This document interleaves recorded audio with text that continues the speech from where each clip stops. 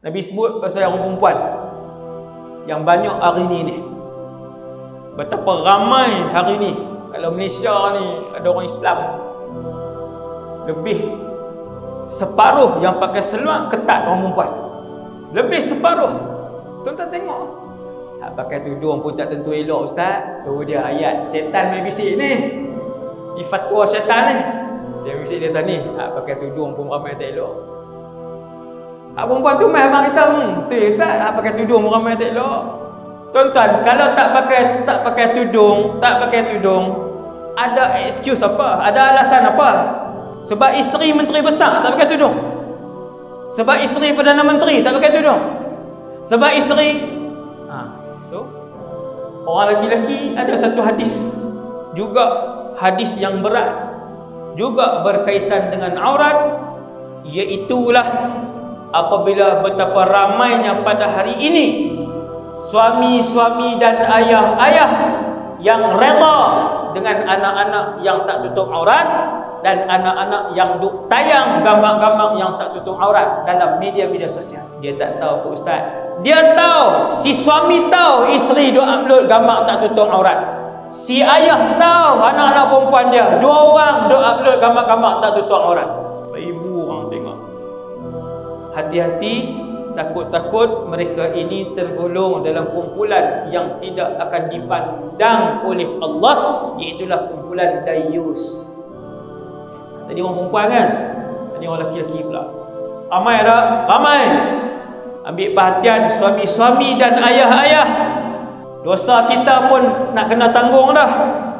Anak-anak tak tutup aurat, tak pakai tudung, pakai seluar ketat, pakai baju ketat, pakai seluar singkat, pakai baju singkat, dia keluar 100 orang tengok, pak duduk di rumah, pak duduk dalam masjid, duduk dengar ceramah, tanggung juga. Masuk dapat, saham tu dapat. Sebab dia ayah, sebab dia suami.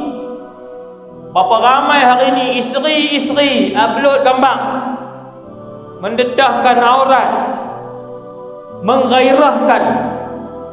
Walaupun dia gambar, ada khilaf di kalangan ulama, tetapi gambar-gambar tu menggairahkan, menimbulkan syahwat, membangkitkan syahwat, menimbulkan fitnah, maka dia haram.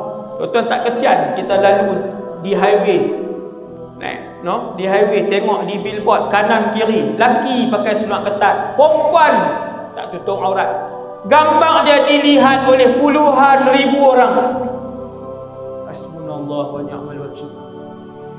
Kalau iklan tu iklan deodorant, hak perempuan tu angkat ketiak, punya tak malu. Dia suami orang, dia mak orang, hak angkat ketiak tu tunjuk kat orang. Ratus ribu orang tengok ketiak dia, tengok aurat dia. Dah saya kata tengok ketiak, tudung pakai ke? Memang tak pakai lah, nak nampak ketiak macam mana? Kalau pakai tudung labuh, nak kena selak tudung labuh tu pula. Hasbunallah wa ni'mal wakil. Kalau pakai jersey baru seksi. Tu dia Ustaz perhati betul tu. Saya perhati tu sebab nak ceramah tajuk ni. Saya kesian. Orang lelaki Ustaz, iklan tu iklan orang lelaki. Oh, orang lelaki tak ada aurat. Orang lelaki tak wajib tutup. Orang lelaki yang pakai ketat sampai nampak kemaluan depan, hukumnya haram. Satu, orang lelaki yang pakai ketat nampak kemaluan depan ataupun belakang, membangkitkan syahwat orang perempuan, pun juga haram.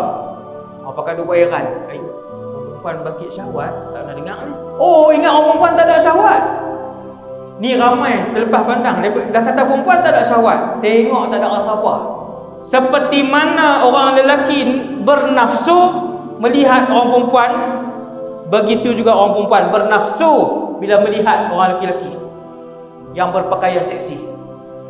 Sebab tu bila Allah Ta'ala buat turun ayat, suruh tunduk pandangan, wa qul lil mu'minina yaghudduna min absarihim, bagi tahu orang lelaki tundukkan pandangan, jangan tengok orang perempuan. Ayat lepas tu, wa qul lil mu'minat, bagi tahu wahai Muhammad sallallahu alaihi wasallam kepada orang perempuan, tundukkan pandangan.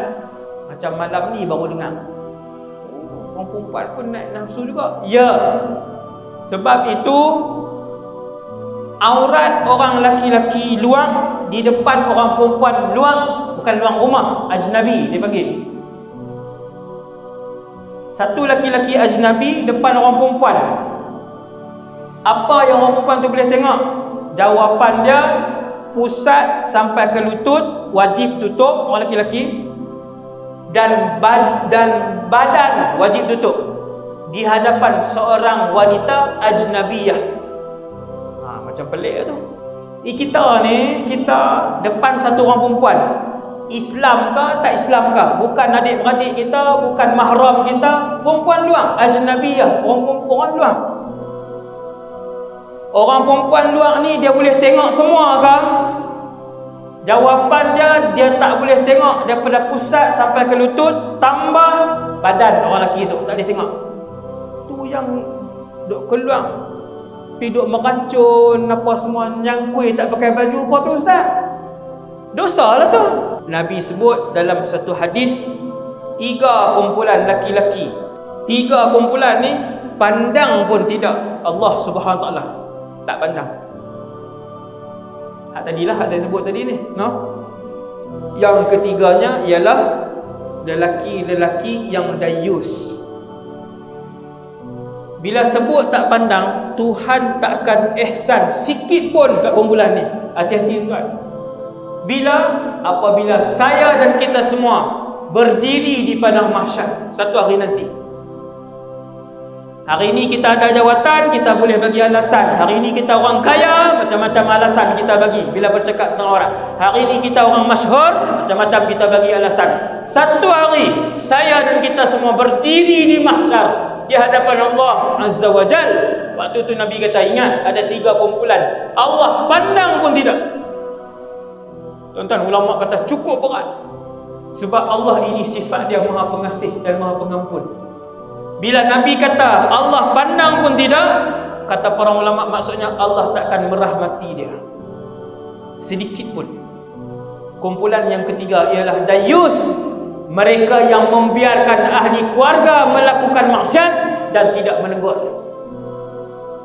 Dia tahu anak perempuan dia upload gambar tak tutup aurat, dia tak tegur.